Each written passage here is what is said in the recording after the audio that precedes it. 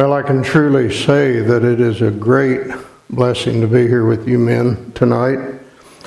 I debated about standing out here and walking up and down the aisle where we could get a little closer, because I don't like this thing of being back here.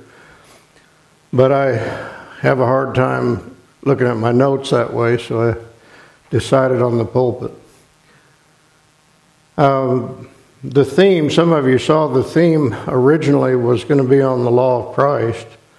On the website it said that, and then Brother Jeffrey called me and we decided to go with some practical helps, change the subject a little bit, some practical helps for Christian living. And so what that means is, even more than ever, we have the hope that you'll go away from these meetings changed and helped. A lot of times what happens, I've found doctrinally, I could speak on a specific, and I'm not diminishing doctrine in the least, but I could speak on a particular doctrinal theme, and maybe there would be discussion over the nuances of this and that, and do you agree with this and that? Might discuss it for 2 weeks.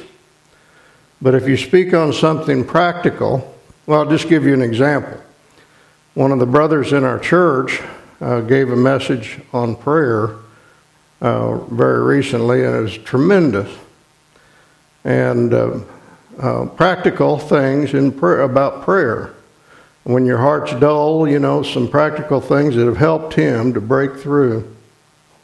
And it was tremendous. The next day, my wife, about mid-morning, she said, well, did you do those things that he said? Practical things about prayer. I hadn't even thought of it one time. And that's often the way it is. And we wonder, why has my life not changed? And so what we want, and maybe one of the things is a message like this tonight, is to bring it up and talk about it after this conference is over and go back over it. So I'm not going to bring anything really new to you, maybe one or two things you haven't thought of, but by and large, I'm going to remind you of things that you already know tonight. I want to speak to you on the subject of daily Bible reading. Daily Bible reading. Nothing new, very basic, very simple, but what I'll be saying tonight could change your life from here on, or if you're already living in this realm, it could protect you in the days ahead. And I think you'll see what I mean by that as we go on. But let's read first of all, and I'm going to have some of you all read some tonight as we go through these. Let's read first of all in Matthew 4, 1-4. Then Jesus was led up by the Spirit into the wilderness to be tempted by the devil. And after he had fasted 40 days and 40 nights, he then became hungry. And the tempter came and said to him, if you are the Son of God, command that these stones become bread. He answered and said, it is written, man shall not live on bread alone, but on every word that proceeds out of the mouth of God. Notice here that in the matter of sustaining life, talking about sustaining life, the Lord Jesus puts the Word of God as more important than physical food for sustaining of life. You read that passage back there in Deuteronomy where he's quoting from. He specifically says, the Lord suffered you to hunger, allowed you to hunger, and he provided you manna from heaven. He humbled you. Provided you manna from heaven that you might know that man does not live by bread alone, but by every word that proceeds out of the mouth of God. In other words, they were needing to learn the lesson that if they were centered around God and his word, if need be, he'll make bread fall out of heaven to feed you. That's not the big thing, you see.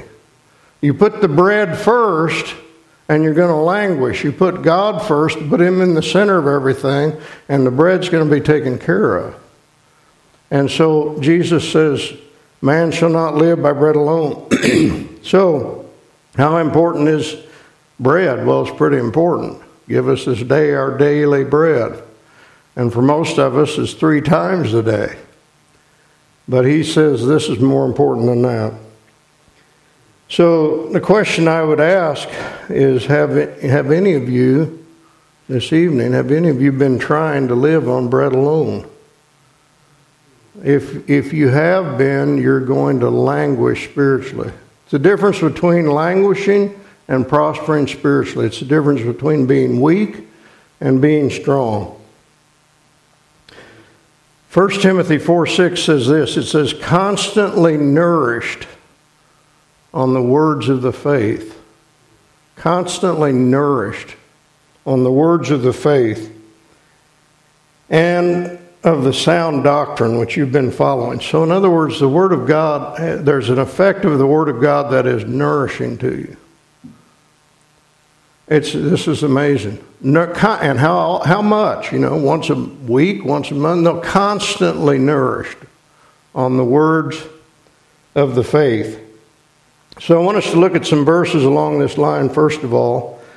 If somebody could read to me Deuteronomy 6. Again, we read these, we're impacted by them at the time, but we need to be reminded of them. Deuteronomy 6 and verses 4 to 9, if someone would read that.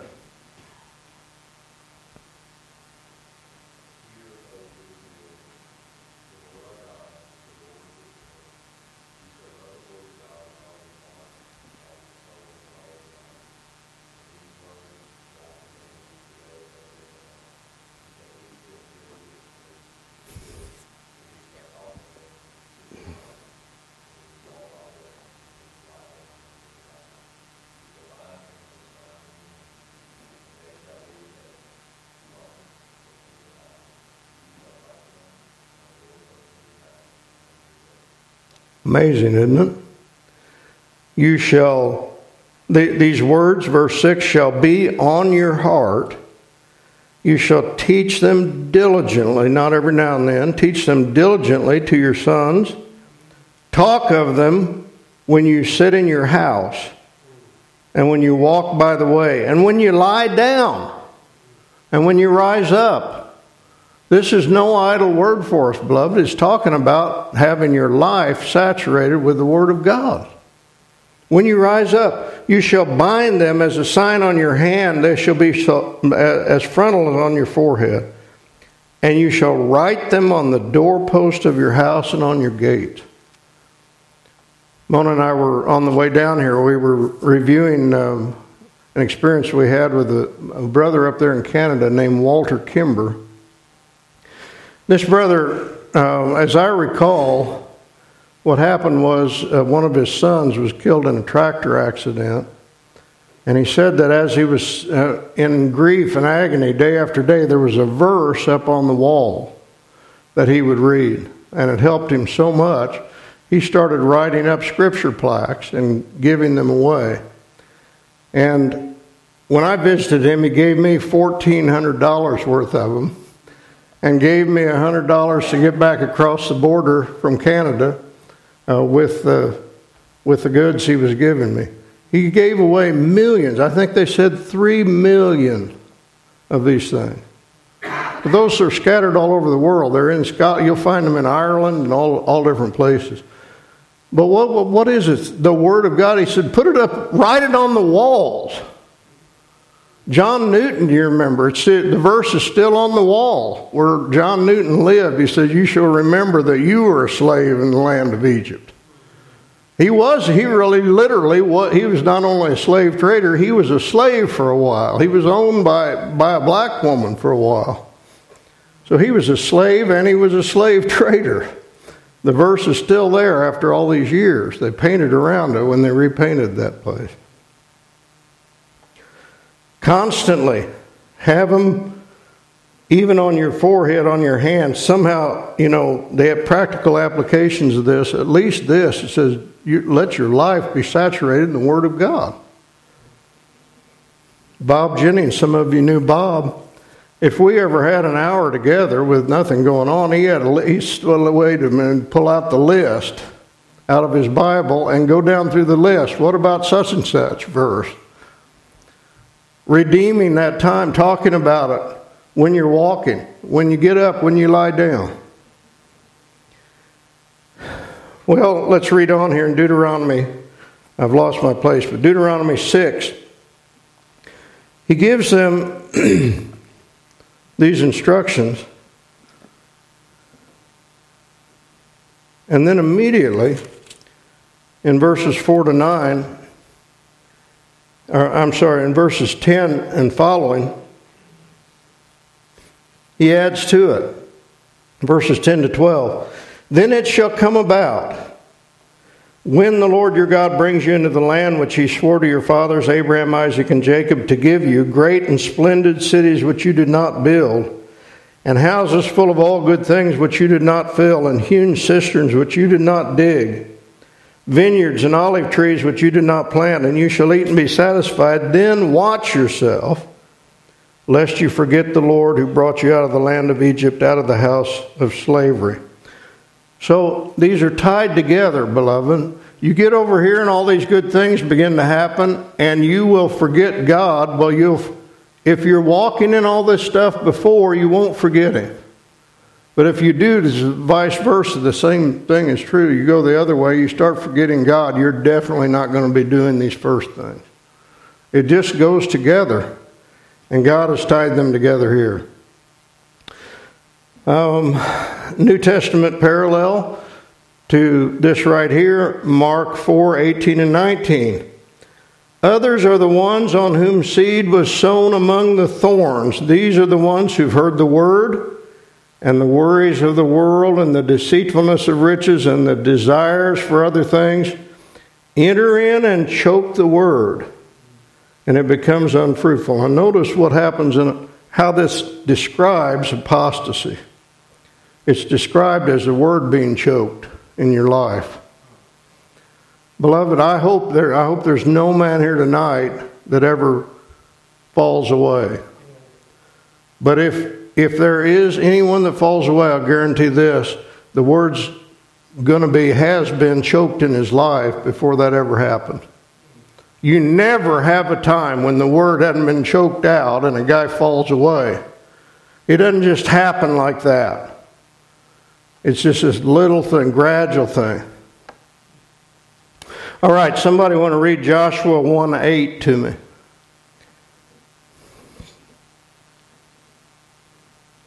Joshua 1:8. This book of the law shall not depart from your mouth, but you shall meditate on it day and night, so that you may be careful to do according to all that is written in it. For then you will make your way prosperous, and then you will have good success. All right, look at this. Meditate on it day and night. It shall not depart from your mouth. You say, well, what's that mean? Maybe, once a month? No, he says, meditate day and night. He tells you what it means. And you will, the promises, you'll make your way prosperous. You will have success. Amazing promises. Meditate on it day and night. One of the best ways of doing that is memorizing Scripture.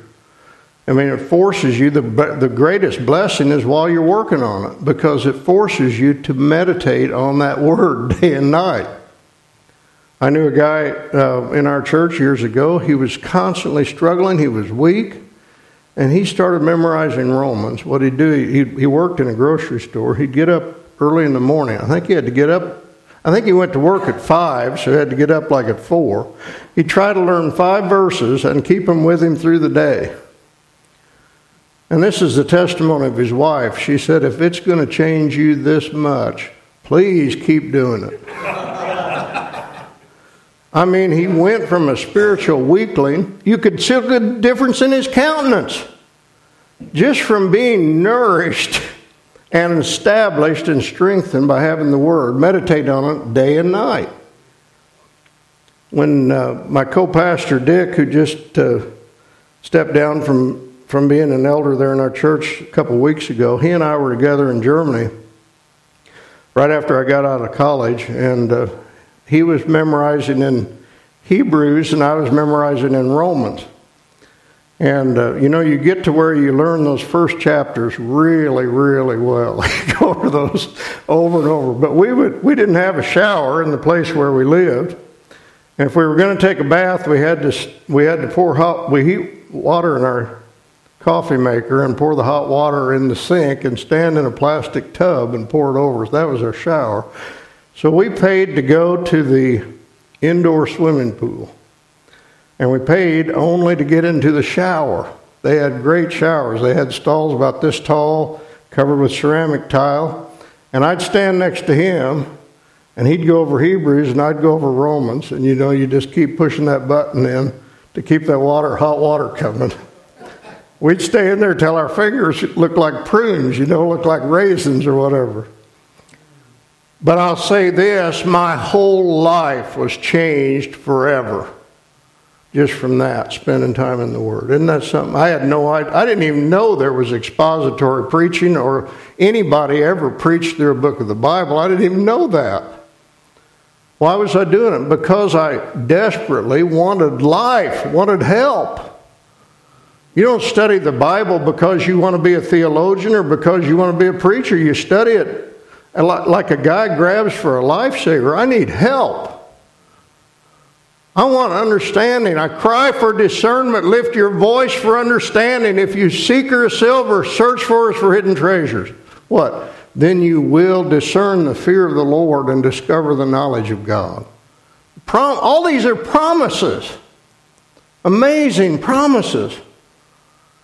He says, meditate on it day and night. You'll make your way prosperous. You'll have good success. We haven't even looked at half of them. There's so much more. Psalm 1:1-3. Somebody read that for me. Psalm 1:1-3.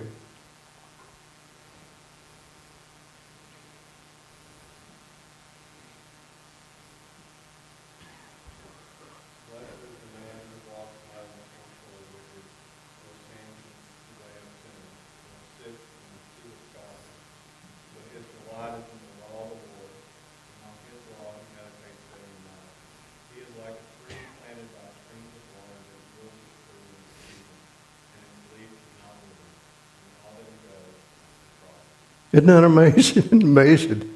He's like a tree planted by rivers of water. His leaf doesn't wither. You see somebody, the drought comes, spiritually speaking, you see somebody's leaf just withering, falling off. They're not spending their time there. He'll be like a tree planted by streams of water. The difference between fruit in season and burning out is what it amounts to. Proverbs 6:20-23. Someone please read.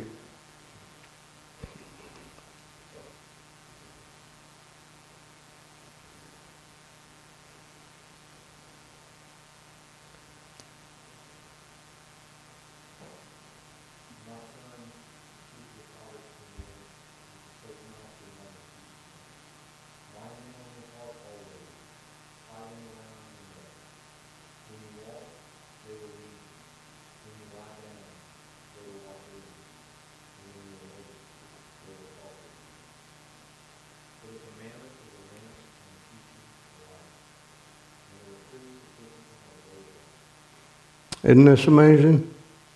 Bind them continually on your heart. Tie them around your neck. I don't know what that means for sure, but I got a little bit of an idea. It's just saying have that, hold on to that thing and have it with you all the time. When you walk about, they'll guide you. When you sleep, they'll watch over you. When you awake, they'll talk to you. You wake up in the morning, that word talking to you. The commandment is a lamp, and the teaching is light.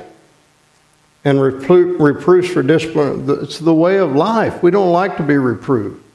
The Word of God, it's given us life. It's the way of life.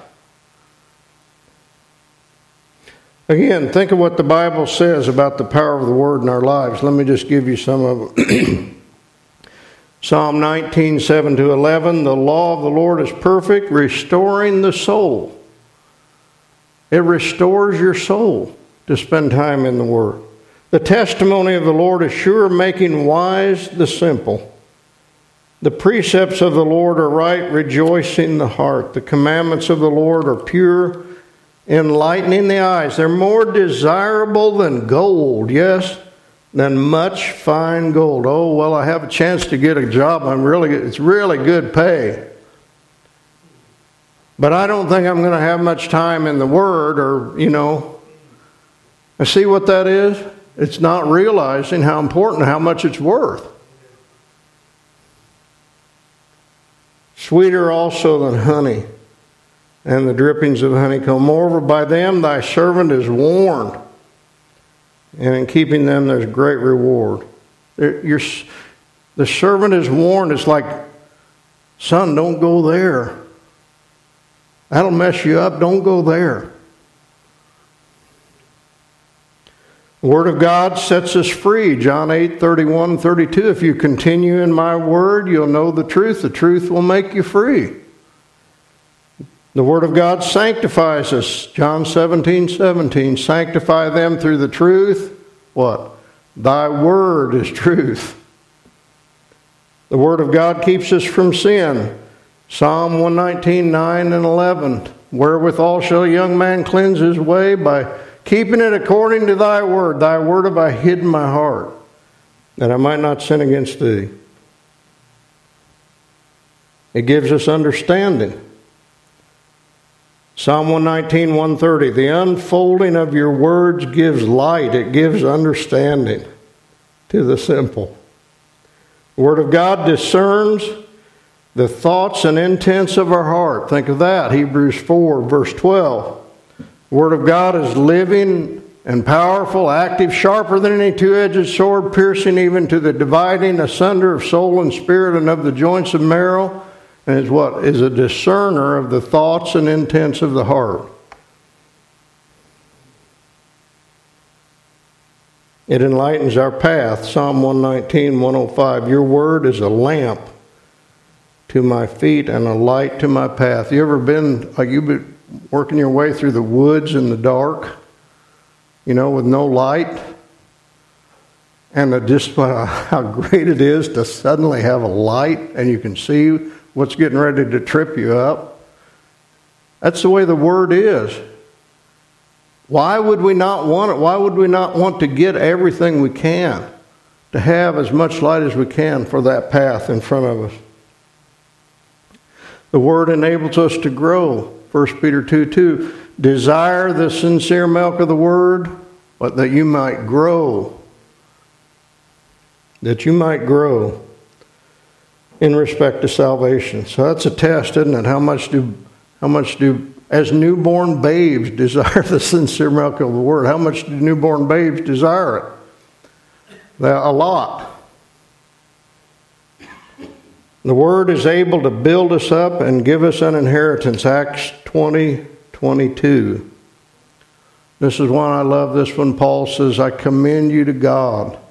He's leaving them. They're saying goodbye. I commend you to God and to the word of His grace.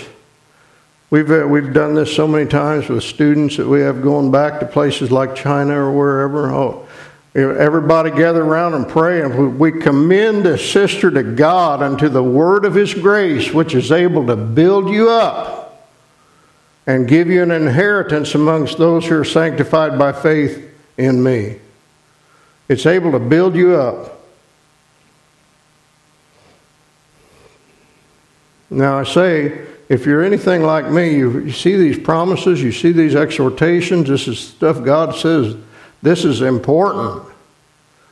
And it stirs you for a while, and the next day or 2 days later or 3 days you begin to forget. So I just encourage you to go back over these verses, not what I've said, but go back over these scriptures. Or encourage one another, remind one another, you men that know one another, and say, how's it going? Are you binding the word around your neck today? We can encourage one another in this. Now, with the time that's left, I want to try to drive this home with a couple of real-life illustrations. One from Pastor Joel Beakey. I haven't heard him many times, but I heard him give this, and it impressed me. and the other from the life of Solomon. So first of all, Joel Beakey. I took this off. I had a copy of the message that he gave, and I just took it off verbatim from what he said. He said, I'm just amazed at people that come to a pastor and say, Pastor, my spiritual life is languishing and things are not going well. Please give me some counsel. Help me. I'm backsliding. And you say, well, first of all, tell me something. How much time are you spending every day alone with God in the Word, in prayer, and in meditation? Oh, I've given that up long ago. What? How do you expect to grow in holiness when you avoid the book that teaches you how to grow in holiness? It doesn't make any sense. Turn off the TV, stop roaming the internet, and get into the Word of God if you want to be holy. Now listen to this. I had an elder. Listen to this, anybody. This is one of the leaders in the church. I had an elder who once called me up and said, I'm so far gone, I don't even dare pray anymore. I'm just a basket case. Come over and help me. I said, I've got my bags packed. I was going to a conference. I'll come in 3 days. Spend 30 minutes in those 3 days, 10 minutes a day reading Scripture, 10 minutes meditating, 10 minutes praying. He said, I can't do that. I said, force yourself to do it. All right, he said. I said, don't worry, I'll come over as soon as I come back. I got back 3 days later. There was a note on my chair. No need to visit so-and-so. All is well with his soul.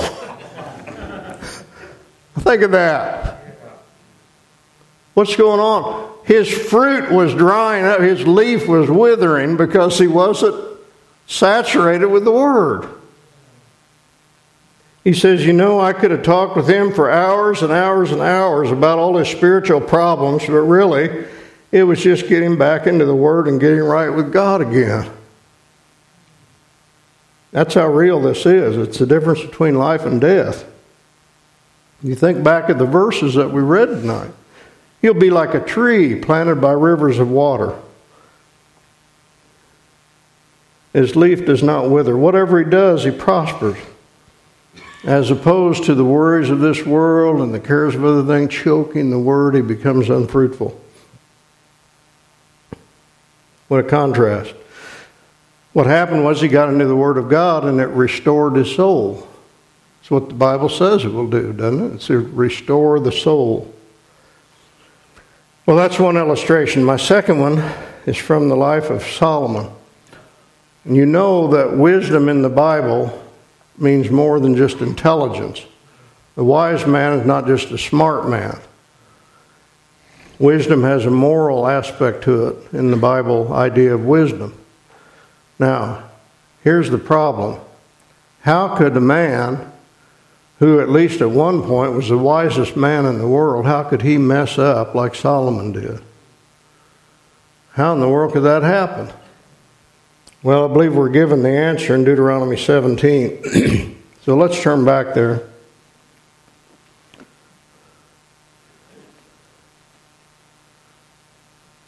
This is amazing. It's amazing. Deuteronomy 17, verses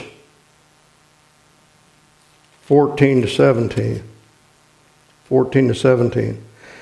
When you enter the land which the Lord your God gives you, and you possess it and live in it, and you say, I will set a king over me like all the nations who are around me, then you shall surely set a king over you, whom the Lord your God chooses, one from among your countrymen.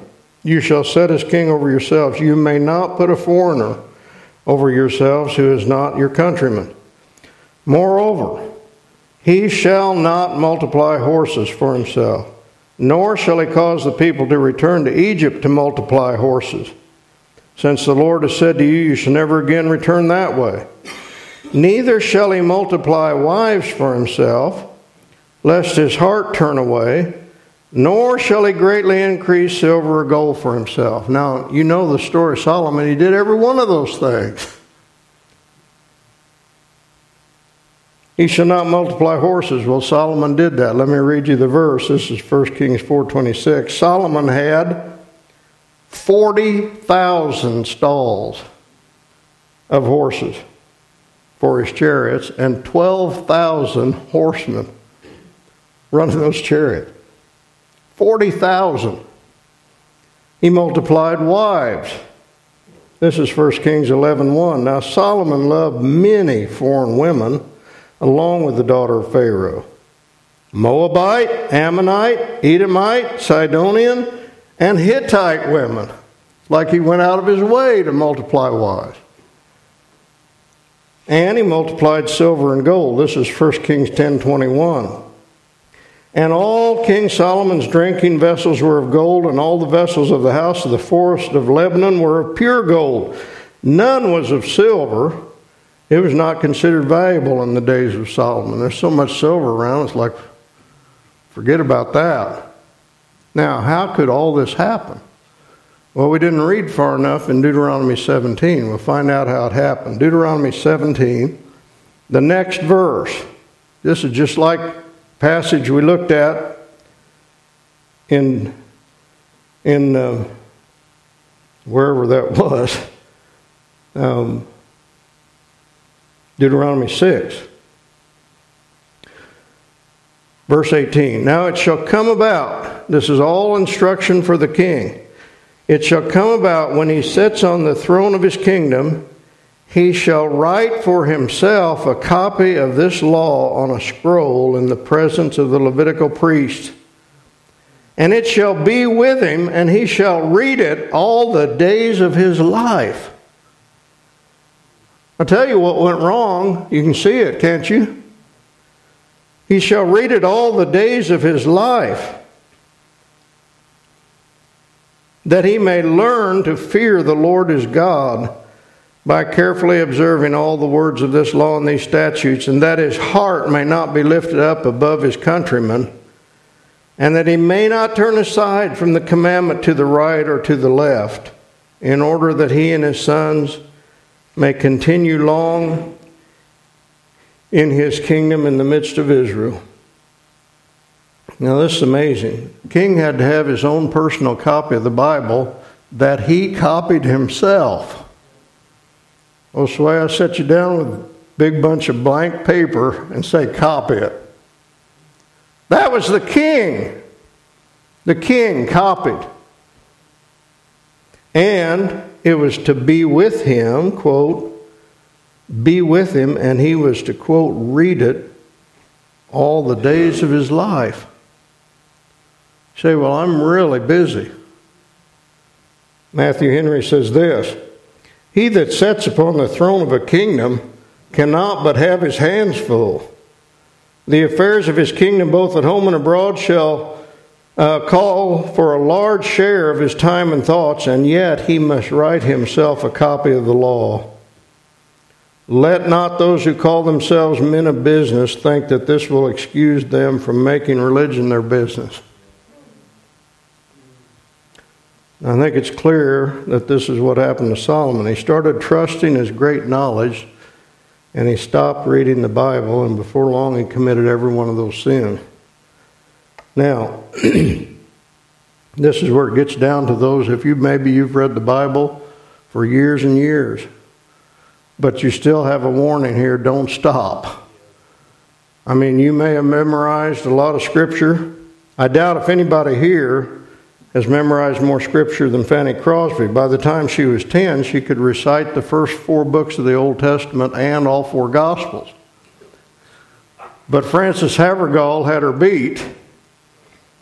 Frances Havergal memorized all the Gospels, the epistles, that takes in most of the New Testament, Isaiah, try to wrap your mind around that, memorized Isaiah, the Psalms, the minor prophets, and Revelation. But, now this is why I read this. You may have done all that, but I'll tell you this, you desperately need to spend time in the Word of God every day still. See what I'm saying? You start trusting in that wisdom. You start, man, I've walked with God a long time. Oh, I already know that. I heard a story, a true story. These women came into the church. They were sitting there, not our church, but a different place. And the pastor said, I'm going to speak to you out of Ephesians. And one of the sisters overheard this woman said, oh, we've already heard a sermon about that. Got up and went out. What is it? We can have that attitude. I memorized Ephesians. Well, that doesn't mean anything except you need to be more careful when you spend time in it, that you don't become used to it.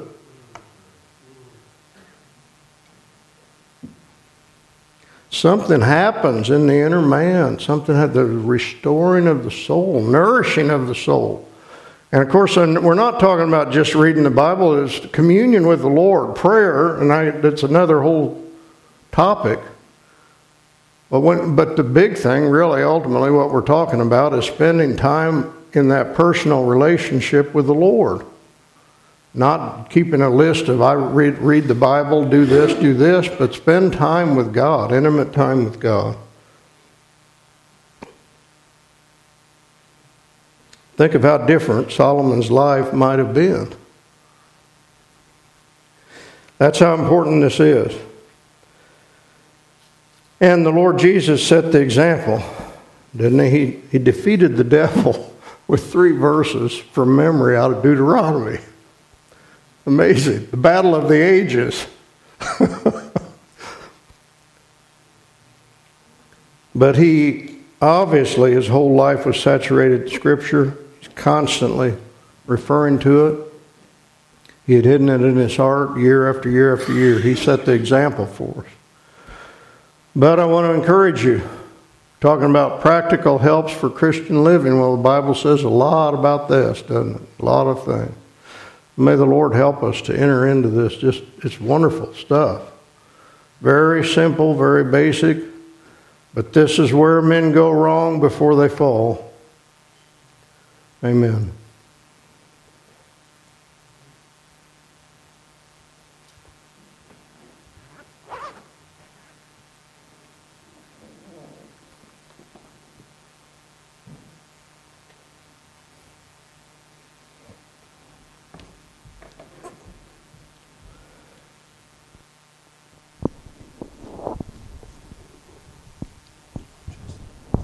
Justin, do you need to turn off the recording?